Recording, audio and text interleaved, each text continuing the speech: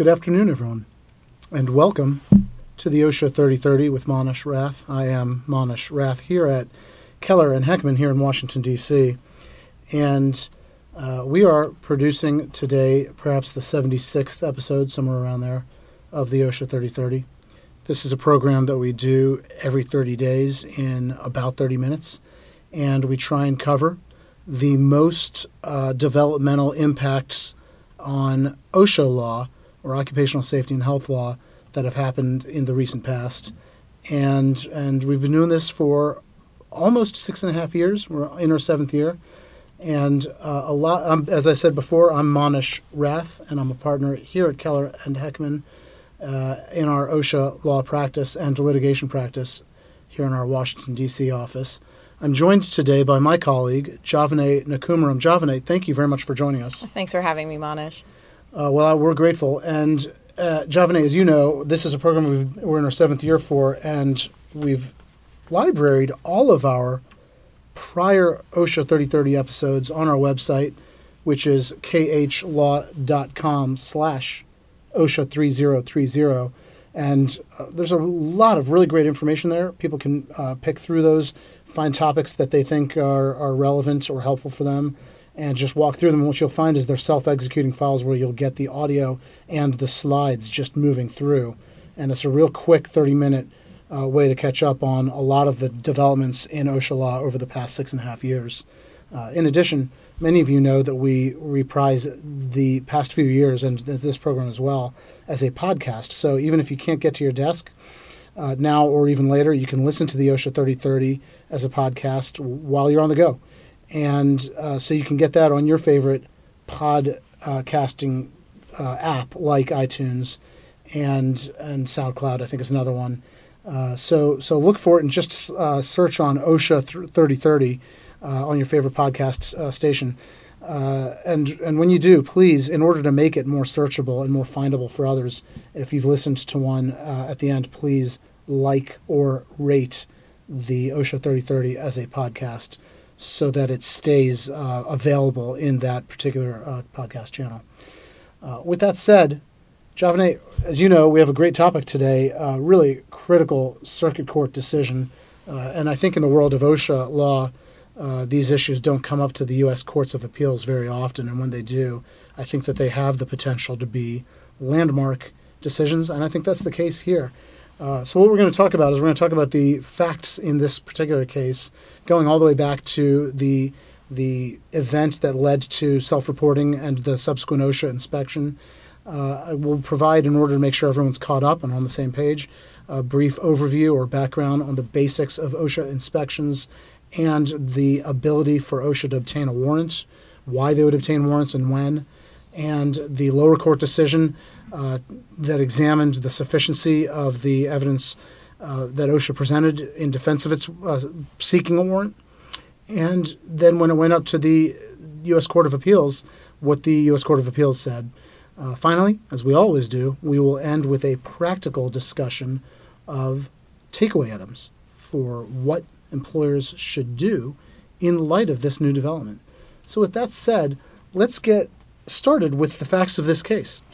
Great. So in this case, Mar-Jac Poultry, which is a poultry processing facility in Gainesville, Georgia, they had an employee back in 2016 who was injured while working. The employee was attempting to repair an electrical panel using a non-insulated screwdriver. So unfortunately, an arc flash resulted in severe burns to the employee's hands and face, and that required the employee to be sent to the hospital. So under OSHA's injury reporting regulations, the employer must report to OSHA about any inpatient hospitalization of an employee that was a result of a work-related incident. So Mar-Jac promptly reported the hospitalization to OSHA pursuant to the regulations.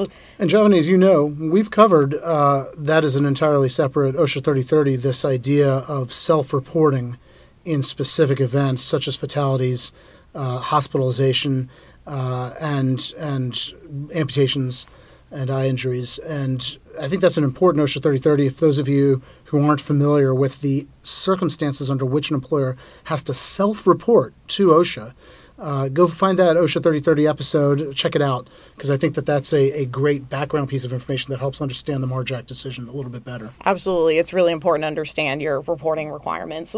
So MARJAC, pursuant to the regulations, promptly reported the hospitalization, and in response, OSHA sent an inspection team to the facility to make an unprogrammed inspection.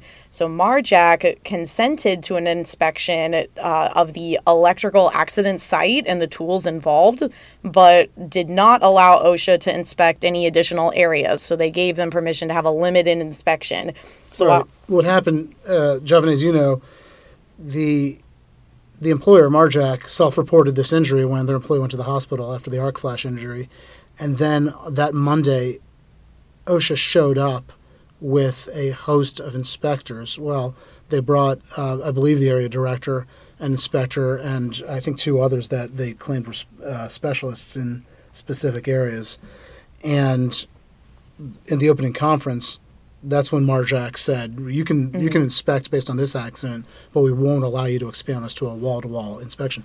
Interestingly, OSHA had already made the determination the prior business day, upon receipt of that self-report by MARJAC, that we're going to expand this to a wall-to-wall inspection. So then when they show up on the very first day of inspection, they'd already made a determination that they were going to do this as a wall-to-wall. That's right, but MARJAC did not consent to that. And so when doing the limited inspection, OSHA found potential violations of a few different standards, including OSHA's electrical safety standard, PPE standard, machine guarding, and the lockout-tagout standard. OSHA also reviewed an evaluation from an outside consultant, which was evaluating and quite critical of the company's lack of an appropriate program to abate electrical shock risks. And also OSHA requested MARJAC's OSHA 300 logs.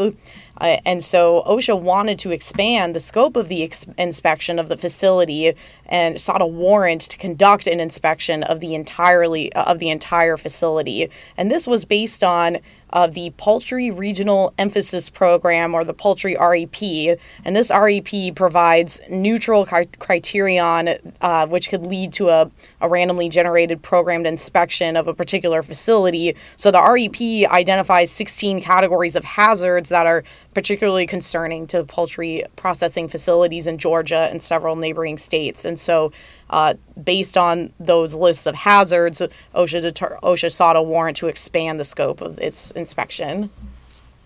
Yeah, and that's right. And as part of their limited inspection, one of the first things they always ask for, and that they asked for in this case, was also the injury and illness records. And when they looked through the injury and illness records that MARJAC supplied, they believed that they saw evidence of potential hazards associated with a whole bunch of other issues, like ergonomics, record-keeping, biological hazards, chemical hazards, slips, trips, and falls. Slips, trips, and falls are really prevalent in meat processing, and in particularly poultry, because the product that they're dealing with ends up on the cutting floors, and it creates quite a slippery floor surface. And so I don't think that there was anything exceptional necessarily that OSHA alleged in MARJAC's data involving these kinds of hazards. But when they saw the events or data listed on the OSHA 300, I was about to say the OSHA 3030. Close. That's right. They alleged that this should provide evidence that there are other hazards beyond simply the ones associated with the arc flash related injury. This is interesting because the regional emphasis program that you described, Javane, together with the data on the OSHA 3030, on the OSHA 300 log, I'm going to keep doing that all through this program, aren't I? They wanted to use that as a justification for why they had already made the determination to try and expand this to a wall-to-wall inspection. But I think it's important to deal with each issue at a time, because OSHA had made its determination to expand to a wall-to-wall inspection before their first day of inspection, and thus could have only been premised on the regional emphasis program, which itself in turn was premised upon OSHA's allegation that the poultry industry had an unusually high rate of incidences or injuries and illnesses vis-a-vis the general industry with regard to specific issues. And even that, by the way, is a premise that Marjack contested, noting that if you looked at the 2014 data, the injury and illness rate was something like 3.4 per 100 full-time employees, whereas if you looked at a different industry that you would think of as being, 4.3 injury and illnesses per 100 full-time employees per year. Whereas you look at a comparative industry that you would have thought of as relatively safe, like local government workers, their rate was 5.0 injuries or illnesses per 100 full-time employees per year. And so Marjack even contested the basis for why there should be a regional emphasis program or emphasis program of any kind for the poultry industry at all, and much less so to use that regional emphasis program as the basis for expanding Marjack's specific inspection into a wall-to-wall inspection. I think they have a fair point. That's reasonably argued. So where does that leave us? Well, we talked about the basic facts in the case. Let's talk about the inspection a little bit. To provide some background on OSHA inspections, OSHA may obtain a warrant to inspect a facility if an employer refuses to allow OSHA to inspect, or they only consent to a very limited inspection and they want to expand that. But in order to obtain a warrant, OSHA has to show probable cause to get an inspection warrant from a judge. And probable cause for an inspection warrant may consist of either showing specific evidence of an existing violation or showing that reasonable legislative or administrative standards for conducting an inspection are satisfied with respect to the particular establishment.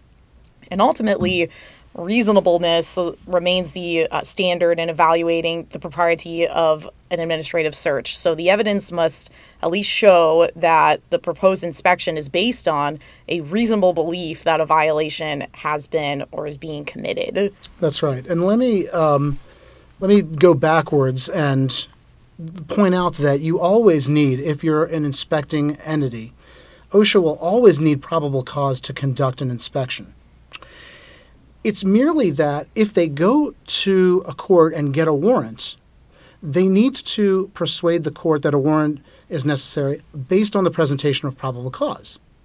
And if they have sufficiently presented evidence of probable cause, the court will issue them a warrant. And the warrant stands as a proxy for having to argue later on that they had probable cause to conduct an inspection. And so they're going through that formality in order to argue probable cause ahead of time. And that is the value of a warrant in theory. Right. In practice, courts, once you go to a court, you will see a large spectrum of responses based on a given set of evidence as to whether it's sufficient to be tantamount to probable cause. And there are some judges out there that there's a perception that they will be less scrutinous about evidence and give more faith and credit to an enforcement agency when that agency is seeking a warrant. And that may be a perception that's debatable, but certainly there is a perception out there shared by a large number of people that some judges will be not much more than a rubber stamp for an agency application for that warrant. And it's important to try to compel a court to test the sufficiency, to scrupulously test the sufficiency of the evidence that the agency is supplying. And that's the essence of what this case comes down to. Right. When the magistrate judge was evaluating the application for a warrant, they did have to have a hearing and weigh all of this evidence to determine if there was probable cause. And so that is part of the evaluation, that they have to make sure these thresholds are met before they actually issue the warrant. So there's really two ways that an agency can get a warrant, and one is with the showing of probable cause based on specific evidence that there's reasonable basis to believe that a violation is likely or probable. The other is that the agency can show that there's this neutral administrative scheme, a neutral legislative or administrative scheme that's not targeted at anyone based on evidence that shows probable cause of the likelihood of a violation. It's just neutrally applied. The scheme on its face is neutrally drafted, and then when applied in real life, it's neutrally applied. And that's the other way that an agency can show that this inspection isn't arbitrary, it's not capricious, it's not prejudicial, their enforcement powers are not being applied with an abuse of power, and it's not being applied through biases. And because the administrative plan or scheme is essentially neutral on its face and neutrally applied. And so that's the other way. And OSHA here argues that the administrative scheme that it's applying is the regional emphasis program that you, Javane, were just talking about. And they're saying, well, that's a regional emphasis program that we set out to apply to the poultry industry. In this particular case, there's several regional administrative plans. This one in particular was about poultry. And we just believe that the injury and illness rate for that industry is high enough that if we ever get any complaints relating to that industry, that we can apply the regional emphasis program. And basically what that says is we can apply it in order to convert a complaint-based inspection into a wall-to-wall inspection because of the nature of that industry being one that has a higher incidence of injuries and illnesses generally. And that was the argument they made to the court. Right. And so they argue that, look, we applied neutral criteria in this case. We looked at the regional emphasis program. There are 16 different hazards that are typical for this industry. And so that is enough for us to be able to expand our warrant or our inspection. And then they made a second argument that we also have that other criteria, which is that reasonable likelihood of a violation based on evidence. And what they did with that is they looked at their limited inspection and looked at what they gathered. And again, they looked at the data on the OSHA Form 300 and said that also is a reasonable probable cause basis for expanding it to wall-to-wall. So we have both types of bases for expanding this to wall-to-wall. And that was OSHA's argument. So where does that leave us? That's the inspection. And that's the basis on which they tried to get a warrant. When they sought that warrant, Marjack went to court and filed an emergency motion to quash. Yeah, Marjack, they filed an emergency motion to quash, and following that, the court conducted a hearing, and the magistrate judge ultimately issued a report and recommendation to the district court recommending that Marjack's motion to quash be granted. So the district judge adopted the magistrate judge's report and recommendation and quashed the inspection warrant. And this is because the court found that, as the magistrate judge also did, that OSHA did demonstrate probable cause for the hazards that they observed, which is the electrical hazards, PPE, machine guarding, as well as some record-keeping violations. However, OSHA lacked reasonable suspicion for the other 5 violations that they asserted were supported by the OSHA 300 logs, as well as the remaining hazards identified by the poultry REP. They also found that Marjack was not selected for the inspection pursuant to neutral criteria. So overall, the court came back to OSHA and said that OSHA, they could submit a new warrant application with a reduced scope. However, instead, OSHA chose to forego the inspection and instead appealed the district court's decision to the 11th Circuit. Right. So OSHA brought this to the 11th Circuit, U.S. Court of Appeals for the 11th Circuit, and OSHA argued, essentially through its Department of Justice attorneys, the U.S. attorney, that the district court had failed to examine OSHA's arguments fairly, and they improperly quashed the warrant application. And they said, basically, look, here's the error the district court made. They applied a more stringent standard to whether or not probable cause exists. What they did was they looked at and required evidence that a specific violation was possible. And what they should have done was looked merely at reasonable suspicion that a violation might be occurring or might have occurred. And OSHA also argued that the district court misunderstood the terms hazard and violation as OSHA had intended the terms to be used. And They therefore asked that the 11th Circuit reverse the district court's decision.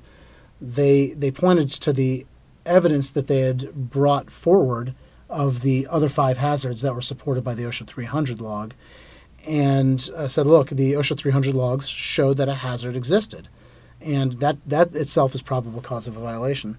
The 11th Circuit rejected those arguments. Well, let's go through them one by one. That's right. So first of all, the 11th Circuit, they affirmed the district court's order quashing the inspection warrant because generally the decision of the magistrate judge, the lower court, determining their determination about probable cause, that's typically granted great deference by reviewing courts because at the lower court level, they actually had the evidentiary hearing. They heard all of the arguments from both parties and looked at the evidence, and they made this decision. And so the 11th Circuit, absent an abuse of discretion or something extreme, they will uphold the magistrate's determination on probable cause. That's right. And then when they get into the exact reasons why they were upholding the district court's decision, they really parsed this out well. They took things one step at a time, and they first said, well, we need to look at the difference between the probability of a violation, or what OSHA needs to prove a violation for a standard versus the general duty clause. They said we need to first look at the evidence that was premised on data gathered from the OSHA Form 300 versus the mere argument that they were applying a regional emphasis program, and they take each one of those at a time. And they look at the injury and illness data that's supported in the Form 300, and they also cited in a footnote Marjack's argument about the regional emphasis program for the poultry industry generally, and the data supporting the need for that regional emphasis program in the first place. So I think they did a good job of taking things one step at a time rather than conflating or allowing OSHA to conflate all of these issues. Right, and I think the biggest takeaway from the opinion is that the presence of, or the indication of, a hazard on an OSHA 300 log in and of itself is not enough to show probable cause for expanding an inspection, or probable cause that there is a violation. And the court tried to make a clear distinction between what is a hazard and what is a violation. And as you mentioned, Manish, under the general duty clause and under OSHA standards, you have to demonstrate more than just the presence of a hazard to show a violation. Under the general duty clause, for example, you have to show that the hazard was recognized, that the hazard caused or was likely to cause death or serious physical harm, that the hazard was preventable. So there are elements that you still need to show beyond just there's a hazard that exists, in the OSHA 300 log. Yeah, and I'm not really sure that the OSHA 300 log even shows that, although the court believed that at least it shows the possible presence of a hazard. I'm not sure it shows even that. And this is an important point. When you look at the OSHA Form 300, and we'll put that up for you to take a look at, there's no opportunity for the employer, and there's no requirement for the employer to identify causation or suspected causation. Indeed, it's on the face of the statute, as well as in the interpretive regulation in Section 1904, that this is a no-fault process, where regardless of causation and regardless of fault, if there is a qualifying injury or illness, then the employer should enter that data into the Form 300. So you will have data entry in the Form 300 that may have had causes, which we wouldn't know, may have had causes that had nothing to do with the presence of a hazard, may have nothing to do with employer fault or by any act or omission. And nevertheless, there it is on the Form 300. And so we just don't know whether or not, by the mere data that's on the 300, whether or not there's any hazard, much less any violation. It doesn't, and the court noted this, the 11th Circuit noted that they just disagree with OSHA, and they opined that the data on the Form 300 is not evidence towards the question of probable cause that a violation may have existed. I will acknowledge the possibility that a later court may address a different question, which is whether a superabundance of repeated similar data on a Form 300 may indicate probable cause that a violation may be occurring, or even that a hazard might be present. But we are not faced with that. And in fact, the court did address OSHA's arguments to that point, that they said that there are similar, multiple similar entries in the Form 300 at MARJAC that should have been looked at as sufficient for probable cause. And OSHA and the 11th Circuit rejected that argument, saying even if there were 25, for example, 25 incidences on the Form 300 of eye injuries or eye infections over, Javane, a 3-year period. Correct. Then what you have to take that in the context of this is over a 3-year period and almost 1,200 employees. Mm-hmm. And even with that data, the court said that's not probable cause. That's not sufficient for probable cause or a probable cause finding. So I think that's important, that the Form 300 was just not intended to get you to the point where you're looking at the probable cause that a hazard exists, much less that a violation might exist.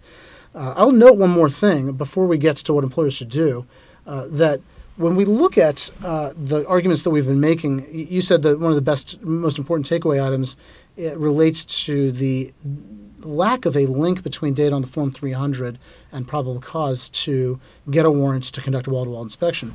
But as we started off, we noted that there were 2 arguments OSHA made, and the other one needs to be addressed real quickly, and that's the supposedly neutral administrative plan that OSHA argues is found in the Regional Emphasis Program.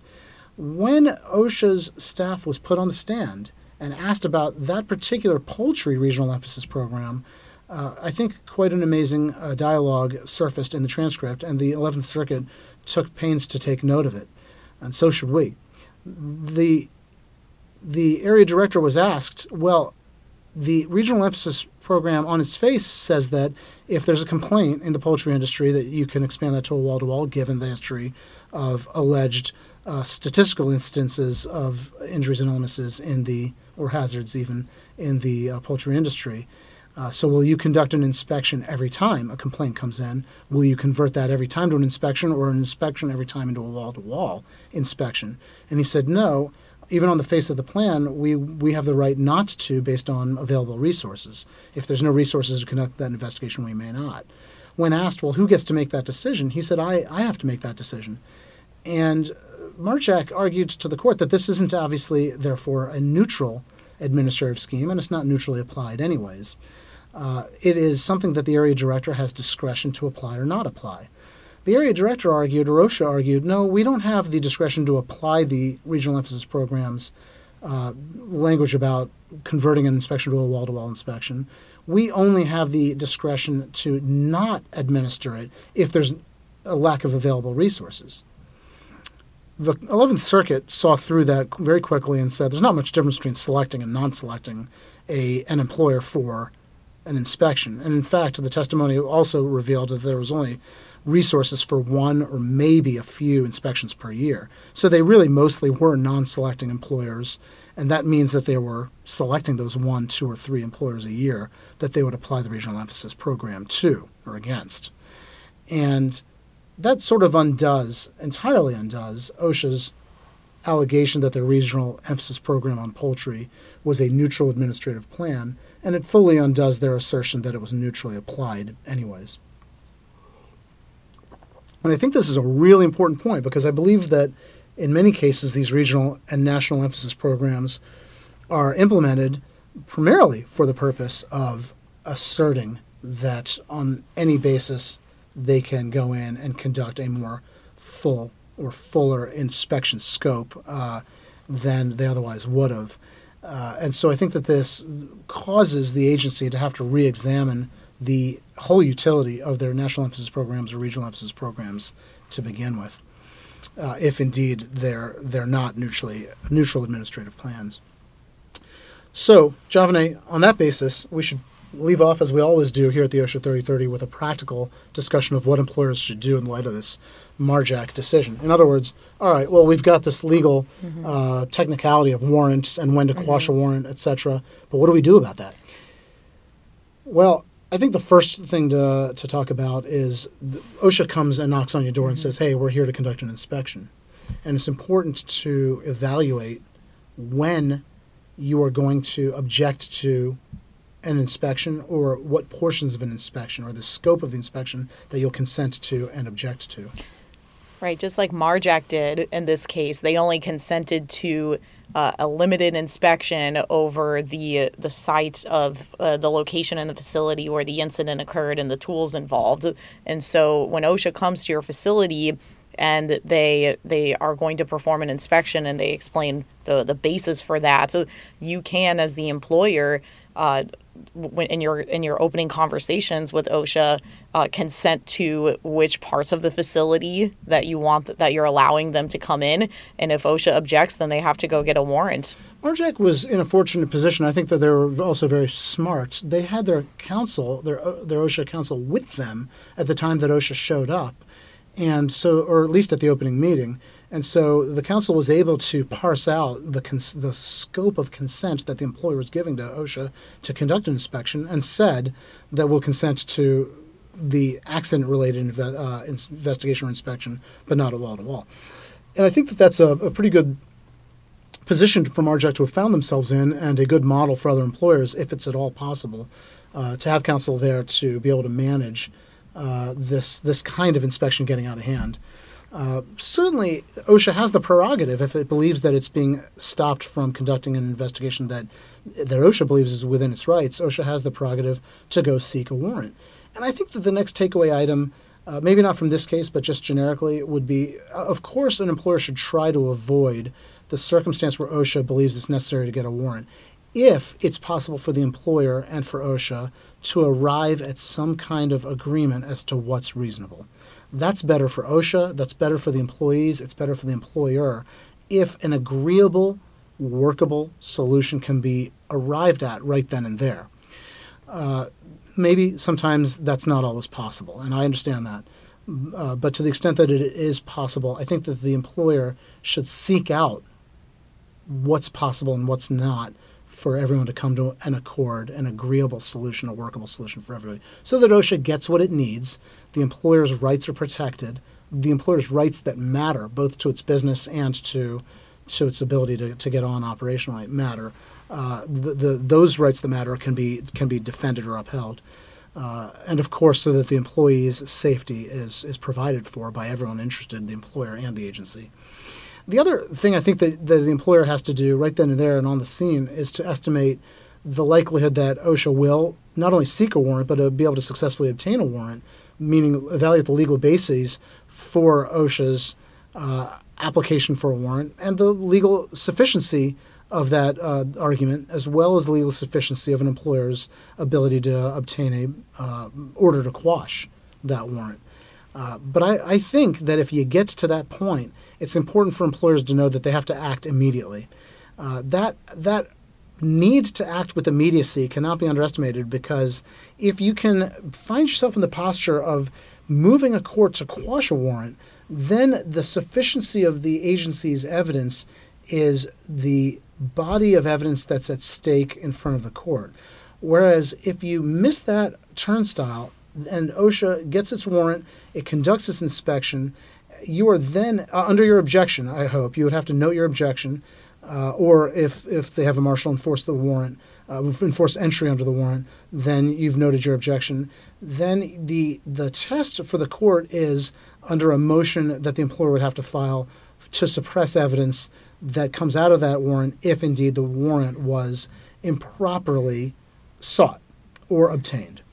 And that is a very different legal standard than the sufficiency questions for the warrant in the first place, or under a motion to quash that warrant in the first place. And so that's why immediacy is the really critical point. And I think that if there's no other takeaway items from this particular episode, then it might be that you have to act quick to get to court and get that motion to quash under scrutiny by the court before the warrant is truly administered. And I think what you have to do is work peaceably with your OSHA staff that you're dealing with to say, look, we obviously have some arguments about this warrant. Rather than enforcing the warrant, why don't we both hold off until we can get a court to take a look at this under a motion to quash, and let's just respect the court's. Let's both agree to respect the court's decision. I think that would be a reasonable approach for both parties to work under. finally, I think that as we talked about earlier, Javane, the first thing that OSHA is going to look at or want to ask for is OSHA records. Absolutely. So the maintaining accurate OSHA logs is extremely important, because this is certainly something that OSHA is going to ask for when they come to your facility. And as we saw, OSHA can try to, based on your OSHA 300 log, for example, they can try to determine that certain hazards exist based on what you've recorded. And in some cases, if you have certain injuries or illnesses recorded and there's a pattern of certain injuries or illnesses, or if they're all stemming from one particular part of the facility or one particular activity, then OSHA could use that to provide that could be sufficient to demonstrate a reasonable suspicion of existing violations. And so OSHA 300 logs and any other OSHA logs that are required to be recorded, they can be used by OSHA to support alleged violations. And so it's important to make sure they're accurate, avoid over-recording, so recording injuries that are not technically recordable under the standard, which the OSHA standard clearly lays out what injuries and illnesses are supposed to be reportable. Far from clearly, it's a complex, complex rule. That point, that's a good point. And then also make sure that OSHA will look at these logs in context. They'll look at what is the rate of injury or illness compared to the industry rates, and so these things can be used. Primarily, as you say, they'll be looking at patterns within the establishment. Well, those are the takeaway items that I think, Javane, you and I would have off the top of our heads right now, and I think that's a pretty good list to start with for any employer. I will say the next time, thank you all, by the way, for attending, and the next time you get an invitation for the next OSHA 3030, please, as I've urged you every month, forward that on to several other in-house counsel and safety and health professionals that you think could benefit from this program, because new members of our OSHA 3030 community are the lifeblood of continuing this program into 2019, which I think we all want to see. So it's up to you to make sure that happens by forwarding our invitations along and making sure we add as many people as possible to our community who know about the program. Also, don't forget, you can catch this program and others as a podcast. And you can catch other news on Twitter at Rathmonish or any of our LinkedIn websites.